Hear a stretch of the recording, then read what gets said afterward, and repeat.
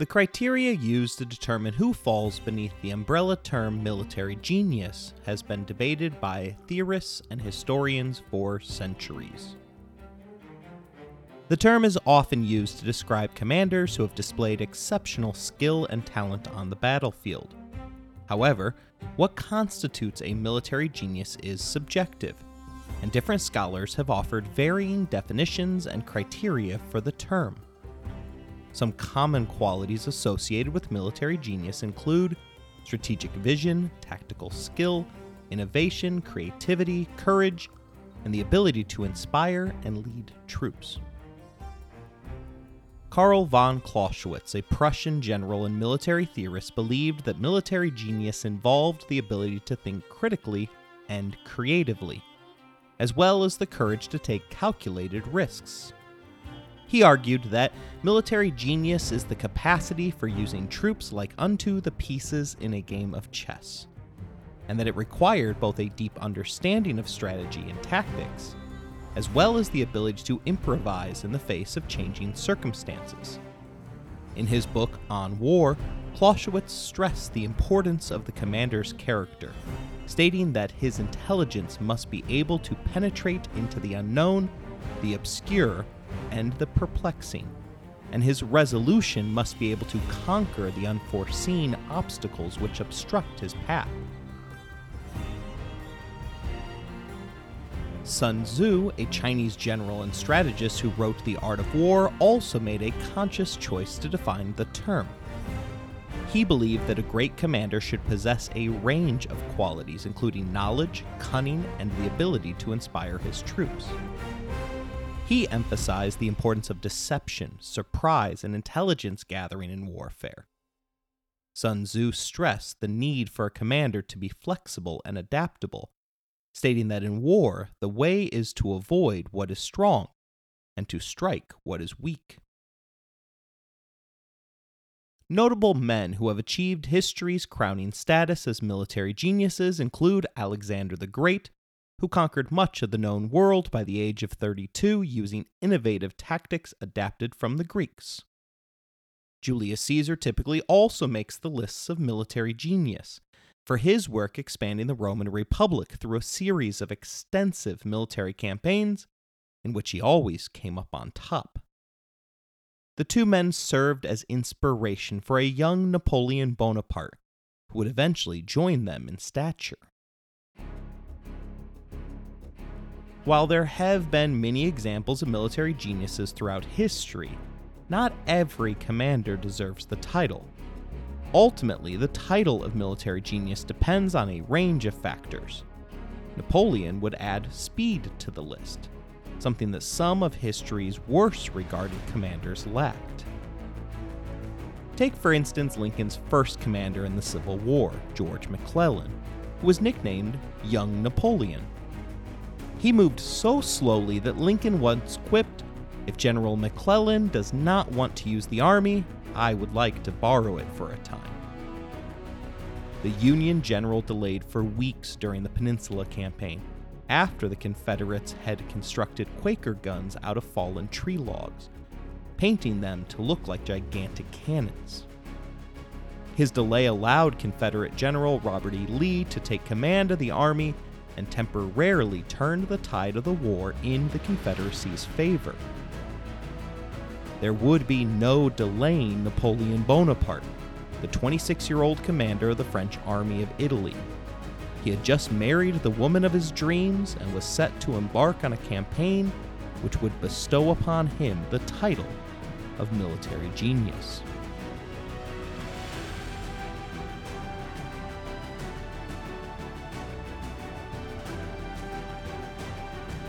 You're listening to Empires, Anarchy, and Other Notable Moments, a podcast designed for deep dives that assist in the teaching of history. This episode is the third of 7 regarding Napoleon Bonaparte. Episode 3, The Little Corporal Unleashed.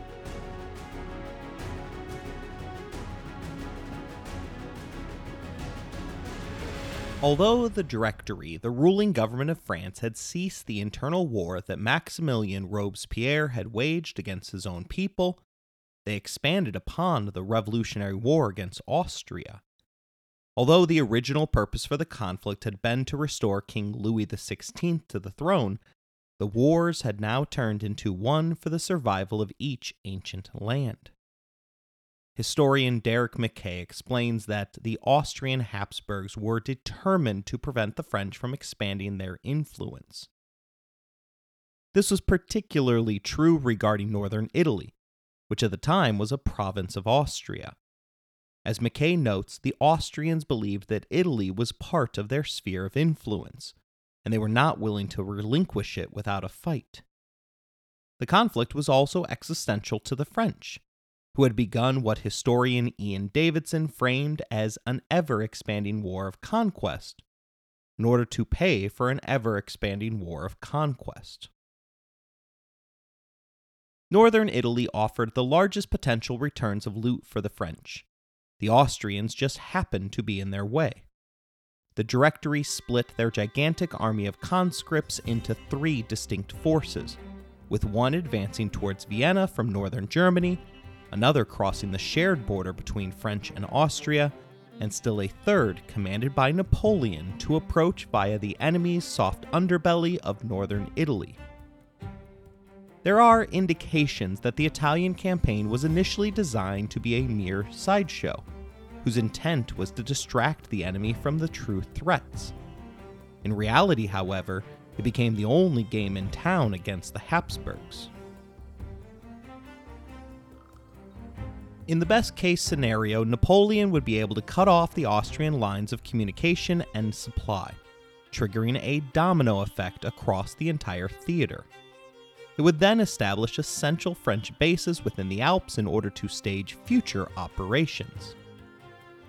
The eye was clearly on the future, as the campaign was also intended to serve as a training ground for the new generation of French commanders, after the prior golden generation had been culled by the Committee on Public Safety.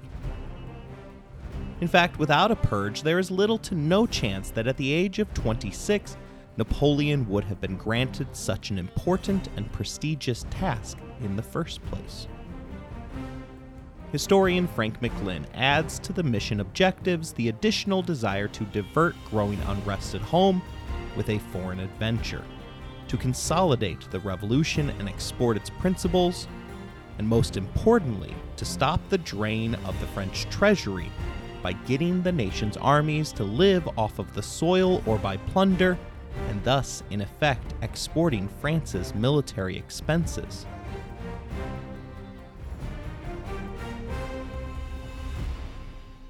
No genius goes at it alone. McLynn included in his Genghis Khan biography extensive information on the Khan's generals, particularly Jebe and Subadai. The historian tells us that a key to the Mongol success was that Genghis Khan was not just a military genius, he was also a great judge of character. He recognized talent when he saw it and knew how to put that talent to use. At the onset of the Italian campaign, Napoleon had found his essential lieutenants, many of them geniuses within their own right. The Frenchman also demonstrated that, like the Khan, he was excellent at recognizing talent. The first of his essential lieutenants was Charles-François Marie Sérieux, a 53-year-old veteran who was the son of a mole catcher. His birth status meant that he had begun his service time as a mere volunteer, but rose up the ranks all the way to colonel. He served as Napoleon's chief artillery officer during the Italian campaign.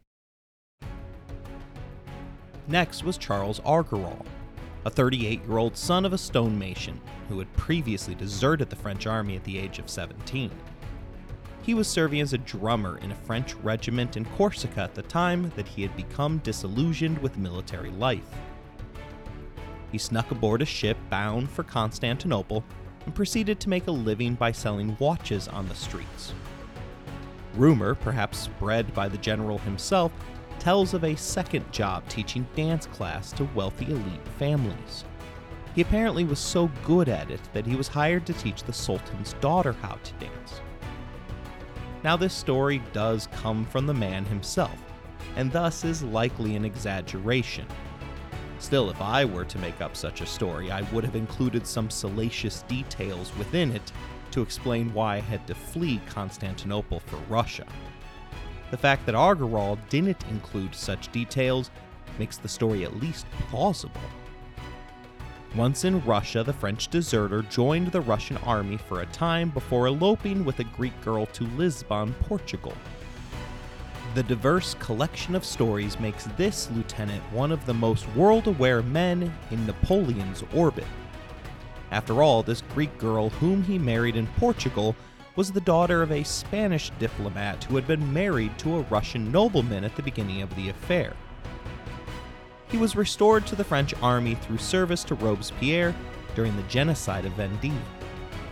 Napoleon was of two minds regarding this lieutenant, at one point referring to him as the bravest man he knew, while later complaining that he lacks discipline and doesn't know how to follow orders. The third son within Napoleon's constellation was another 38-year-old, André Massena. He had begun life as a cabin boy, but had inexhaustible energy on the battlefield, particularly when it came to utilizing terrain to maintain defensible positions. Like Augereau, Massena was known for his strict discipline and a willingness to enforce harsh punishments on soldiers who disobeyed orders. Consequently, he was feared by both his enemy as well as his own troops. The initial meeting with the upstart 26-year-old Corsican, 12 years the junior of Augereau and Massena, and a striking 27 years younger than Serrurier.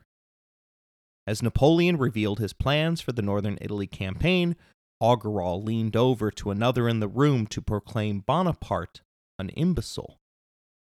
By the end of the meeting, however, he had won over the three men, convincing them that he understood the flaws within the Directory's three-pronged approach towards the Austrian War. Winning over the army that he had been tasked to command was his next Herculean task.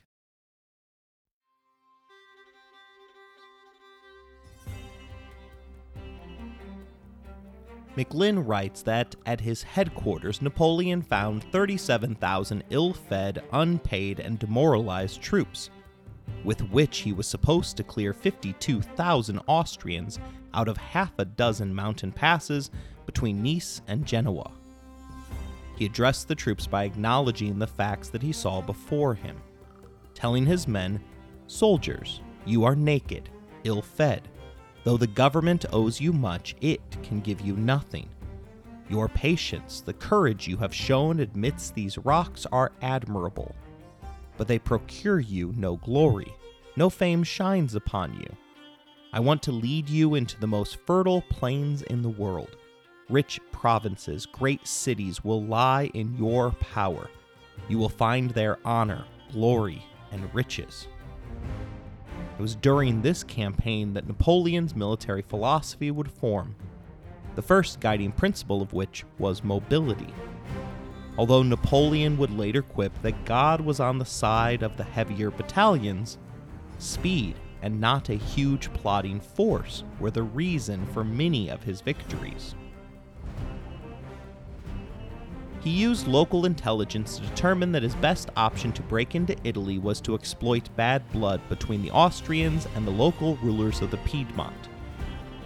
On April 12th, he won his first victory. He followed it up by another successful action the following day before another engagement on April 14th. Over the course of 4 days, April 19th through the 23rd, he launched 3 more battles before the Piedmont commander requested a ceasefire. McLynn writes with astonishment that within 10 days, Napoleon was in control of the key mountain passes and had destroyed a superior enemy force piecemeal by rapidity of movement. Napoleon himself, always eager to place himself among history's greatest commanders, wrote that, although Hannibal merely crossed the Alps, we turned their flanks. Informing his soldiers of the ceasefire, he stated, "Soldiers, in 15 days you have gained 6 victories, taken 21 colors and 55 pieces of artillery, seized several fortresses, and conquered the richest parts of Piedmont. You have taken 15,000 prisoners and killed and wounded more than 10,000. But he hadn't been sent to bring Piedmont to its knees, and thus, rather than resting on his laurels, he rushed north towards Milan. The city was situated in the Po Valley, with the Alps to its immediate north and the Apennine Mountains to the south. It was well known as an important center of trade, industry, and culture during this age. It was particularly known for its fine clothing, leather goods, perfumes, cosmetics, and luxury goods such as silk and fine woodworking. Controlling this vital center of trade was a necessity for the French in their war against Austria, as to its west was France, and to Milan's east was Austria.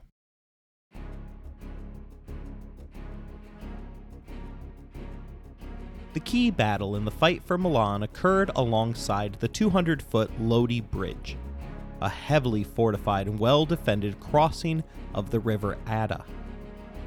Although he could have chosen to ford the swiftly flowing river, Napoleon opted for the more dramatic course of action, beginning the battle for the bridge on May 10, 1796.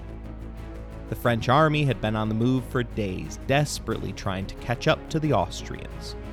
The weather had been particularly dreadful, and the roads were left muddy and difficult to traverse. But Napoleon was determined to press on, and he knew that crossing the bridge was critical to his success. Unfortunately, the Adda River stood between him and his objective. Worse, the Austrians had positioned their artillery to sweep the bridge with deadly fire as their soldiers stood ready to repel any attack. The standard musket of this era was a .70 caliber weapon. In the right hands, it was capable of picking off an individual at 100 yards. But it also misfired once every 6 shots, took tremendous effort to reload, and was quite ineffective in the hands of an inexperienced soldier. Which was, unfortunately, all of them, as they were rarely allowed to train with it, as armies were reluctant to lose precious ammo during training drills. McLean informs us that only 25% of shots could be expected to hit their target at 225 yards. The number only rose to 60% as close as 75 yards.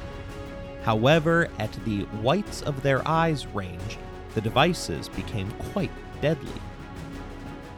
Napoleon knew all of this, and thus understood that a frontal assault would be suicide. If he hadn't understood that upon first glance, each of his officers informed him of such. Ultimately, he needed to find a way to outflank the Austrians so that he could take the bridge from the side. Thus, he ordered a small force of cavalry to ride up the river in order to find a ford where they could cross.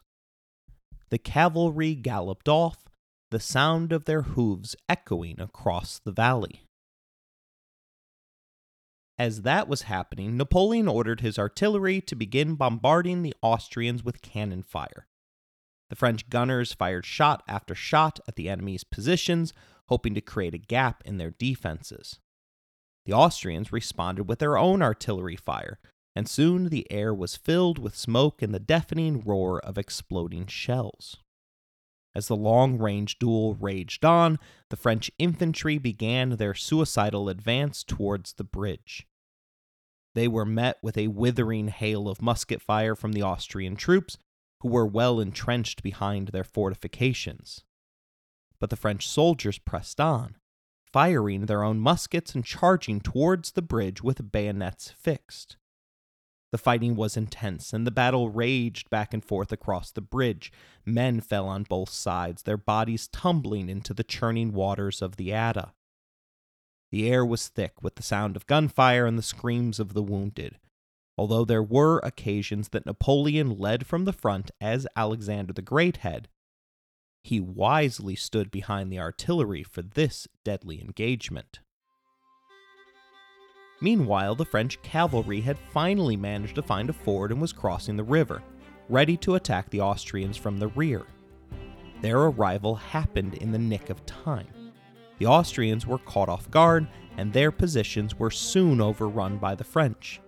With the Austrians in full retreat, the French soldiers surged forward. finally taking control of the bridge. The battle was won, but at a heavy cost.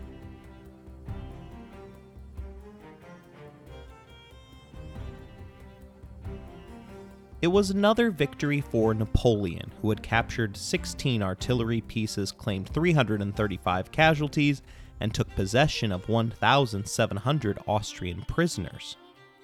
At this point in his career, the young general acted with great leniency towards his prisoners of war, offering large groups parole terms which allowed them to return to their homes or to go on and travel to neutral countries under the condition that they would not take up arms against France again. This approach helped to build goodwill among the Italian population that had been forced into the conflict. As one would expect, most of the Italian countryside was exceptionally wary of the French invaders. When he was able to, Napoleon participated in prisoner swaps with his enemies. Such a move allowed him to alleviate the heavy costs that came with large numbers of prisoners, while also allowing him to safely secure the release of his own men. But most importantly for our story, Napoleon identified his victory at Lodi Bridge as a personal turning point, writing that it was only on the evening of Lodi that I believed myself a superior man, and that the ambition came to me of executing the great things which had so far been occupying my thoughts only as a fantastic dream. After Lodi, I no longer saw myself as a mere general, but as a man called upon to influence the destiny of a people. The idea occurred to me that I could well become a decisive actor on our political scene. His men saw the change in him as well, referring to him as Little Corporal for the first time. It was a nickname that he would embrace as a key ingredient of his personality cult, viewing it as a symbol of his close relationship with his troops, as well as his deep commitment to their cause. It has been said that he preferred to be called Little Corporal despite his sensitivity towards his height, rather than any of his official titles that would come later on in life. He even used it in speeches to mock his enemies, once boasting that the kings of Europe have often trembled at the name of the Little Corporal. Soon it became his most enduring and recognizable monikers, and even after his downfall, he remained referred to as La Petite Corporal by many of his supporters. Napoleon entered Milan in triumph on May 15, 1796. Lodi had confirmed his leadership among his men, but the general wasn't so sure to what extent his victories reinforced his standing among the Directory. After entering the city, he wrote to a confidant wondering, will this be enough for them? In fact, it was quite too much. Napoleon's racking up of 7 quick victories had convinced France's leadership that the Little Corporal had grown too powerful. It hadn't helped that he had also ruffled feathers by forcibly securing 2 million livres from them in hard cash in order to pay off the accumulated back pay of his army. The move had been a morale coup, as this was the first time in 3 years that the army had been paid in hard cash. Rather than ordering him to continue east into Austria, which had been the original plan, the Directory instead urged Napoleon south in an effort to place some distance between themselves and the rising hero. He was to secure Genoa, Leghorn, Rome, and Naples, an impossible task. Before departing, Napoleon's army spent a week in Milan, during which he oversaw the most barefaced and systematic looting seen in the area since the Vandals had sacked Rome, giving birth to the modern-day term of vandalism. This looting is at odds with the letters that the general wrote home to the Directory, beseeching them to form an independent, united northern Italian state. Showing off his new post-Lodi attitude, He wrote to them that he was the only one who could provide the crucible of war that was necessary to unite the provinces. His request was ultimately denied, but the Directory did enjoy the spoils of his success, as on May 22nd, Napoleon informed them that more than 8 million francs of pilfered gold and silver were headed their way. By July, after he had begun his long trek south, the numbers remitted shot up to 60 million francs of loot. This absurdly high number corresponded with Maclin's thought that Napoleon now had the whip hand, and if the Directory wanted to survive, its 5 members had to keep on the right side of their most successful general. Their time to act in order to stop his rise had passed.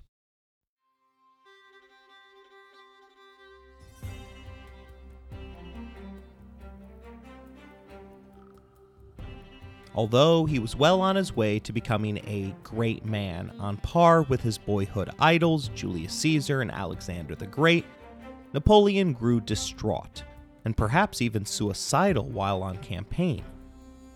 For 127 straight days, he wrote to his wife Josephine at least once a day. The love and admiration wasn't reciprocated, as Josephine had immediately proven herself to be a serial cheater. Most of the time, she tossed his letters in the trash, but on occasion, she would open them up in front of her wealthy friends and mockingly read them aloud. To be fair, the little corporal's love letters demand to be made fun of, with Napoleon writing cringy lines such as, 1,000 kisses upon your eyes, your lips, your tongue. As well as, you must return with Junot, do you hear, my adorable one? He will see you, he will breathe the air of your shrine. Perhaps you will even allow him the unique favor of a kiss on your cheek. In that same letter, he then turned his attention to his own desires, asking for a kiss on your heart, and then another a little lower, much, much lower. Maclin informs us that the last 2 words of that particular love note had been so emphatically underlined that the pen had sliced through the paper. Shortly after Napoleon had left for Italy, Josephine took up at least one new lover, a member of the cavalry named Hippolyte Charles.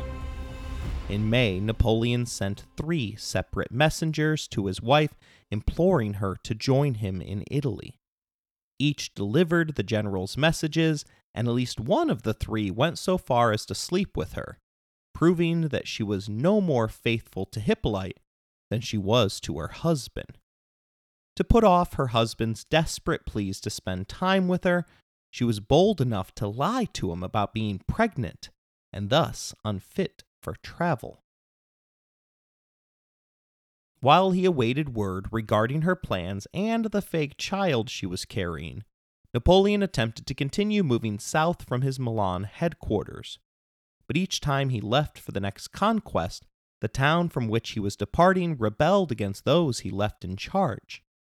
He had not yet figured out how Alexander the Great had managed to conquer such large swaths of territory, but like Genghis Khan, he did understand the importance of providing an example to those he sought to rule over. The town of Pavia was the first to serve as an exemplar. He initially called for the death penalty for the entire 300-strong garrison, but stayed their execution in favor of a policy of savage looting in terrarium, meaning that he encouraged his troops to terrorize the civilian population of Pavia. Etchings were made, perhaps commissioned by Napoleon himself, showing the townspeople of Pavia begging Napoleon to stop the looting. The message was received, as the government of Milan put down their own rebellion shortly after Napoleon turned his forces back towards the city to travel up from the dejected city of Pavia. The Italian conquest wasn't all victories for Napoleon. At the village of Vallejo, the little corporal was nearly taken prisoner by an Austrian scouting party. McLynn tells us that he had to bolt over several garden walls, wearing only one boot. During the Battle of Revalle, a scouting party came upon him, forcing him to turn his horse and flee the scene at full gallop, with the Austrians in hot pursuit. The two events were instrumental in Napoleon forming the Guides, an elite corps of Roman-styled Praetorian Guard, the minimum height of which was 5'7", 2 inches greater than the average height of the day. The fact that he was continuously surrounded by these taller soldiers contributed to the rumors that Napoleon was quite short. As the victories racked up, the Directory became more and more fearful of Napoleon's reputation. Their most immediate fear was that the emotionally distraught Napoleon might return to Paris with his army in order to personally fetch his wife.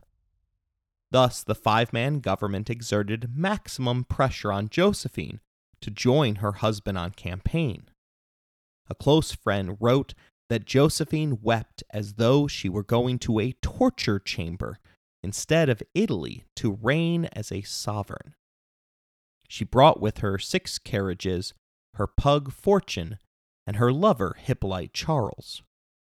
Upon her arrival 18 days later, Napoleon was informed about the true nature of the relationship between Josephine and Hippolyte. But rather than execute the man, he merely sent him away with a meaningless task to complete, which would keep him far away from his wife. He wasn't granted time for a honeymoon, which might rekindle their romantic relationship. The Directory continued pushing him to send them the wealth of Florence, Rome, and Naples. But failure in southern Germany by the first of the 3 French prongs meant that Austrian reinforcements had begun arriving daily to put pressure on Napoleon's forces holding Milan. The inevitable Austrian counteroffensive began on July 29th, seeking to trap Napoleon against the already besieged city of Mantua. Rather than concentrating the Austrian forces, however, their commander split them into 3 units, allowing Napoleon to take them on one by one. Despite 3 more victories, the Directory was still delaying handing him the reinforcements which he had requested. Eventually, his skill ran out, and the ever-victorious army was defeated on November 12th outside Verona. His pleas became more desperate as he beseeched the Directory to support him, informing them that we are on the verge of losing Italy.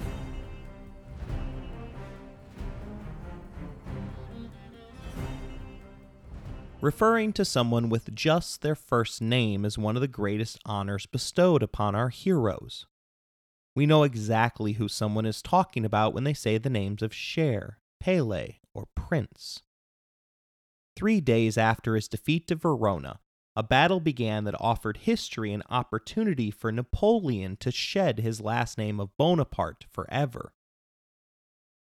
From the onset, the Battle of Arcole Bridge appeared to be an exact reenactment of Lodi, with the Austrian forces well entrenched along the opposite side of the riverbank. Despite being heavily outnumbered, Napoleon was determined to cross the bridge and push the Austrians back.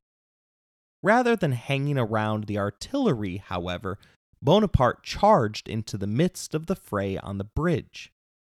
I will let Napoleon himself recap the day's events.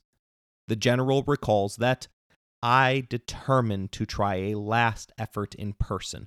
I seized a flag, rushed on the bridge, and there planted it.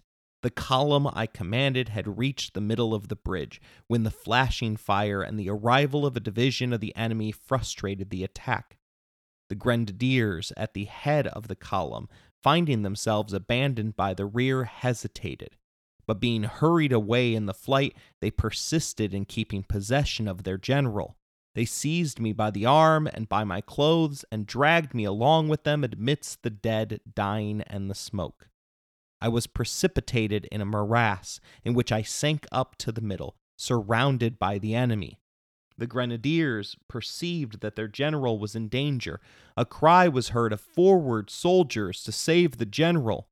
The brave men immediately turned back, ran upon the enemy, drove him beyond the bridge, and I was saved. Napoleon may not be the most reliable of narrators, however, particularly when it comes to his own grandeur. His brother recounts the bridge incident in slightly less heroic terms, stating that Napoleon grabbed the French tricolor flag to lead the charge, but fell into a dike as he ran along the causeway through the marshes towards the bridge. Joseph also claims that Napoleon would have drowned had he not pulled him out of the swamp. Still another account, this time by a Polish officer, claims that Napoleon did indeed raise the standard on the bridge, but rather than fall in momentary defeat, he stopped mid-battle to berate his men for cowardice. Two things are clear about the day. First, Napoleon survived, and secondly, the Austrians held the bridge. The French had to build a pontoon bridge further down the river in order to cross. Once they had, however, the Austrians abandoned their position.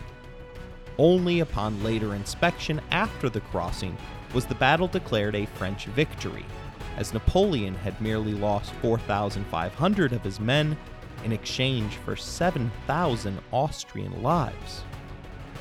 For the time being, Milan was again safe from the Austrians.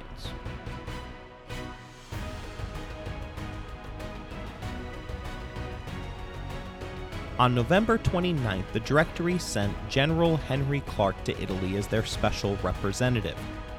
The report that Clark sent back finally relieved the concerns that the Directory had privately held from the moment that they had appointed the upstart Napoleon as general. Clark wrote that everyone here regards him as a man of genius. He is feared, loved, and respected in Italy. I believe that he is attached to the Republic and without any ambition save to retain the reputation he has won. Now, we, of course, have the gift of hindsight, but this statement allowed the Directory to let go of their fears. Their suspicions of the little corporal couldn't be sustained based upon the credible evidence of both his loyalty and his brilliance. The next time he asked for reinforcements, they were dispatched with urgency. Macklin tells us that at this point in time, Napoleon was given carte blanche in Italy.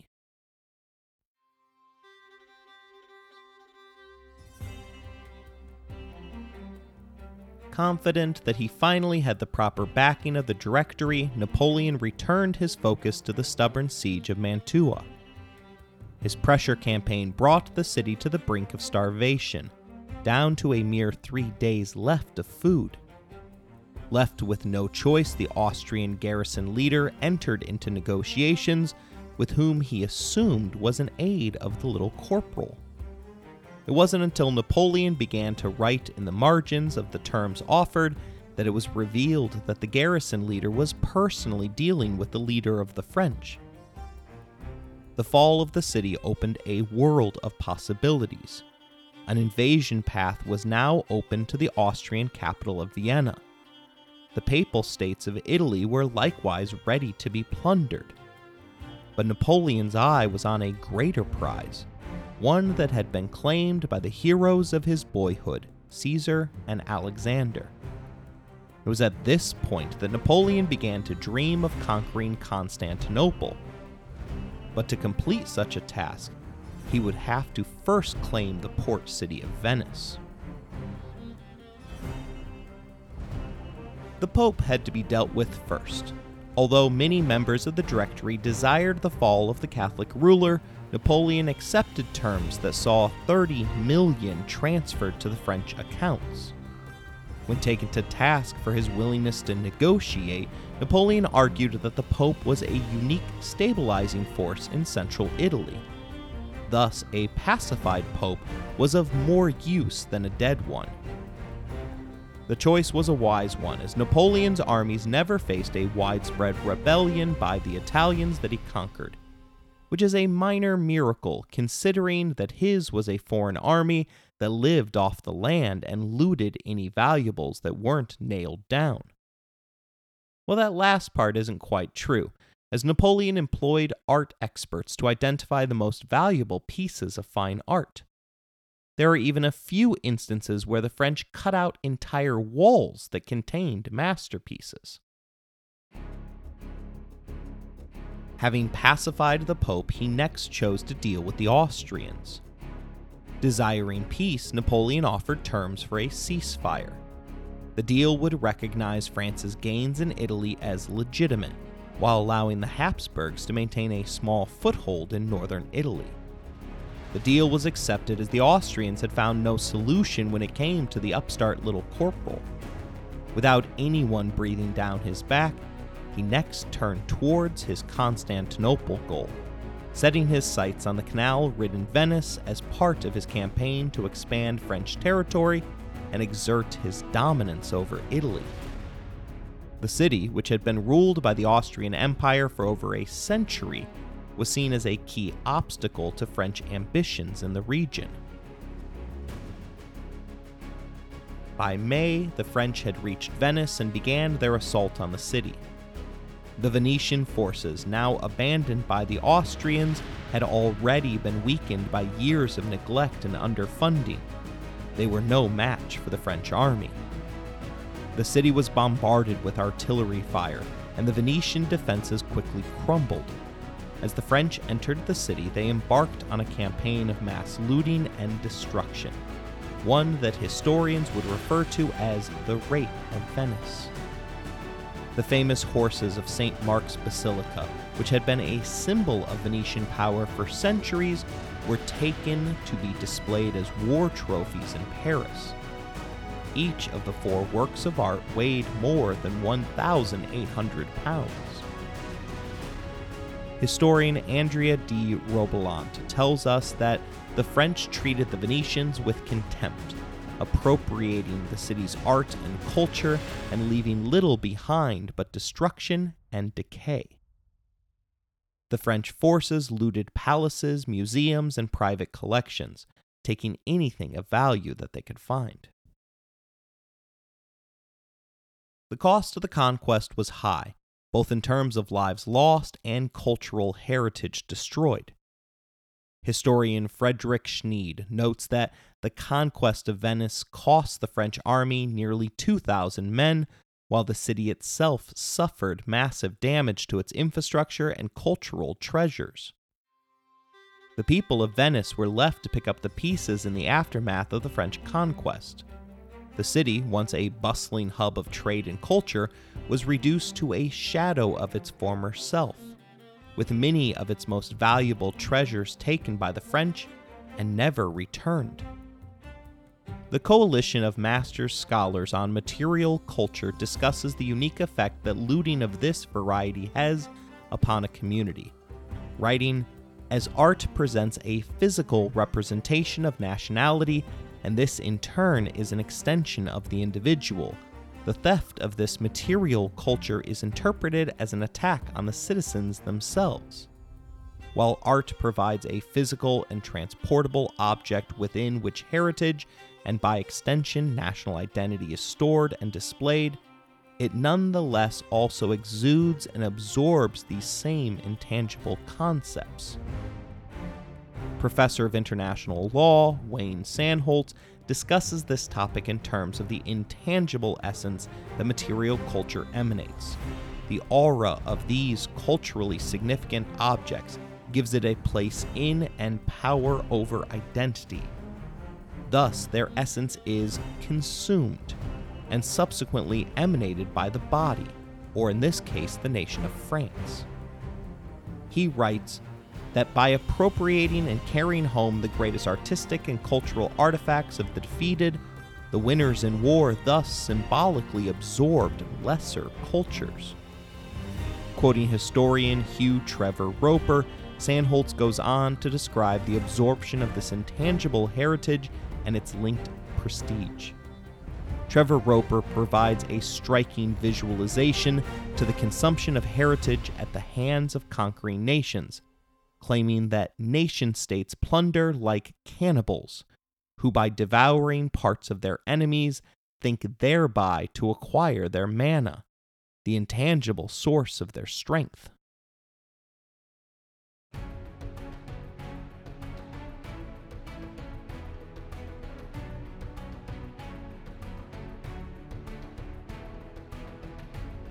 Having accomplished the Veni, Vidi, and Vici portion of the Italian campaign, Napoleon next saw that he and his men were well rewarded for their actions. His ego received its just due in October of 1797 when the Directory presented the army of Italy with an inscribed flag, detailing that it had taken 150,000 prisoners, 170 enemy standards, 540 cannon and howitzers, 5 pontoon trains, 9 gunships of the line, 12 frigates, 18 galleys. Not written on the flag were the hundreds of pieces of priceless art by Italian Renaissance masters such as Raphael, Leonardo, and Michelangelo. How was he able to do it? While his historical record assures him a place among the world's greatest generals, Napoleon's success came down more to inspiration than anything else.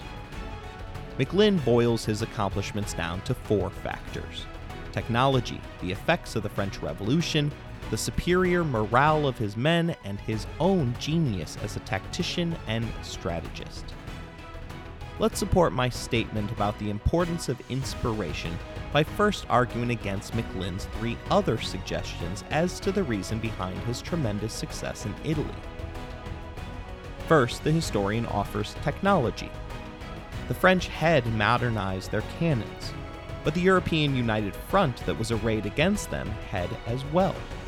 What helped the French more than anything was that Napoleon understood the value that artillery presented. Having come up through artillery school, he was well versed with the cannon's capabilities, as well as their limitations. His favorite tactic was to blow massive vertical lines through the ranks of the soldiers lined up against him. This artificially separated the opposing forces, creating gaps which Napoleon then sent rushing cavalry in to exploit. This gap strategy was exceptionally similar to the ones exploited by the Mongols in their chisel formation. Thus, while technology was relatively even, Napoleon utilized his in a more successful manner.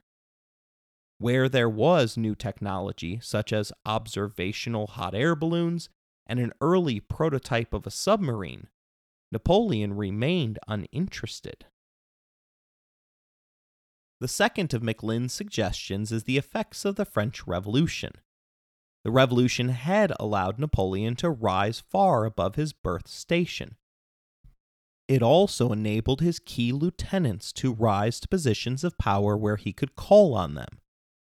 While the Directory certainly cared about spreading the Revolution's ideals, Napoleon quickly realized that the men's morale was highest when they got paid.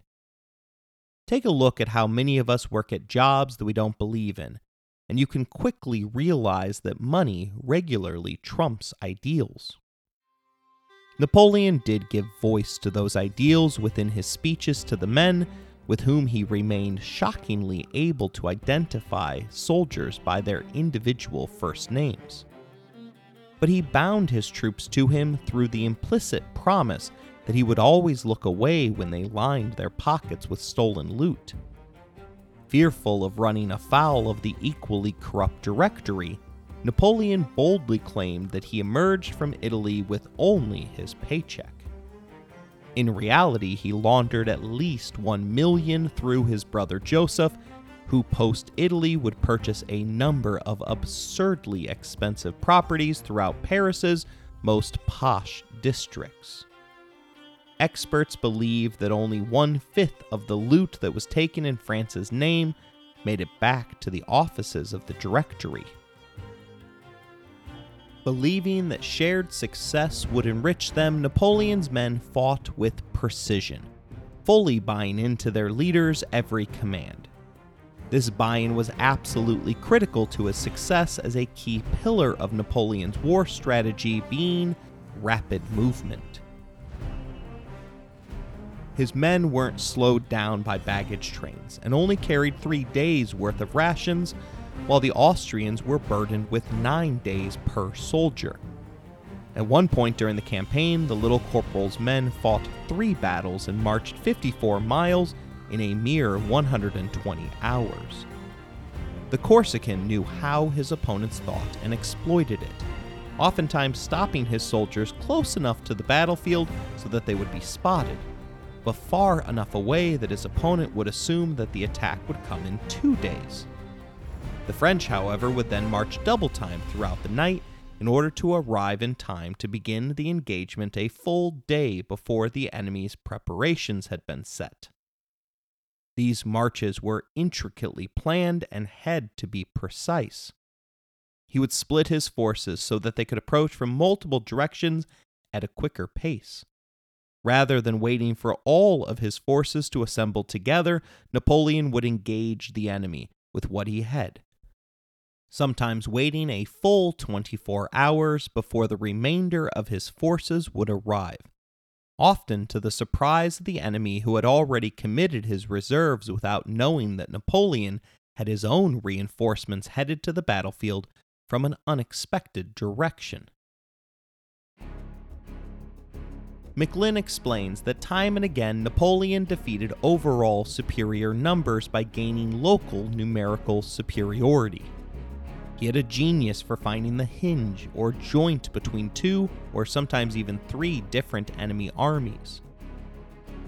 He would then concentrate his forces, crash through the hinge, and interpose himself between 2 armies.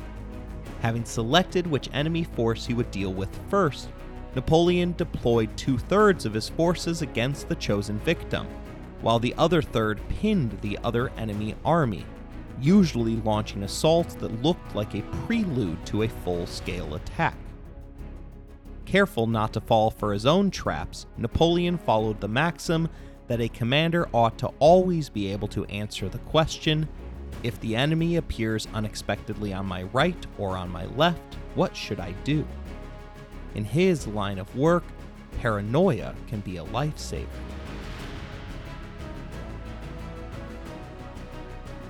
But for all of his success in the Italian campaign, McLin tells us that, for all his military genius, Napoleon was never a commander in the same league as Alexander, Hannibal, or Chamberlain. This is because his tactics were more practical than theoretical. In fact, throughout the campaign, the little corporal never deviated from his basic military principles. Principles which were created by other men and merely studied by Napoleon. McLin sums up his strategy as keeping lines of communication open at all times, providing a clear military objective without secondary distractions. Always remain on the attack. Have 4 big artillery guns for every 1,000 men that you were to engage. Concentrate your forces. Focus on speed and outflank the enemy. None of these concepts were invented by Napoleon. The truth is that he was just better at executing the strategy than his opposition were. Napoleon himself wrote that at this point in his career, he had fought 60 battles, and learned nothing with which he did not know at the beginning.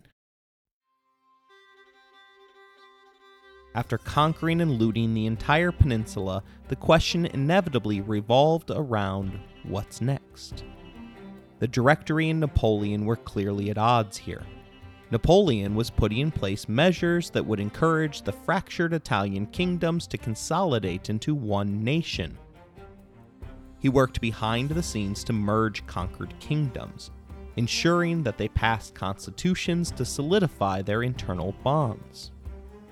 A pacified Italy would offer him the opportunity to pursue his dream of following Alexander's footsteps.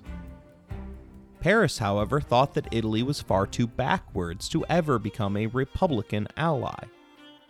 They figured that the loot was enough, and continued involvement only risked further antagonizing Austria, the only nation that thus far had managed to give them pause. Things changed for everyone in May of 1797. as new elections in Paris shifted the center of power to the right.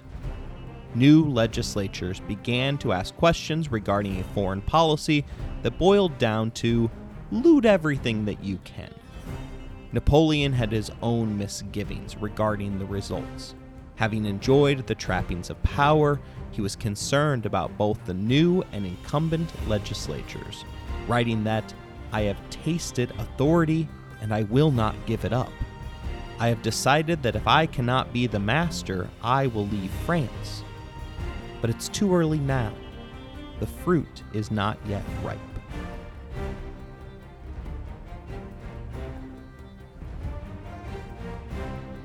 I hope you enjoyed this episode. If you want to interact with the show, you can email us at resourcesbylowry@gmail.com. If you would like to financially support the show, please look in the show description for more information. As always, thank you for listening, rating the show, and spreading the word.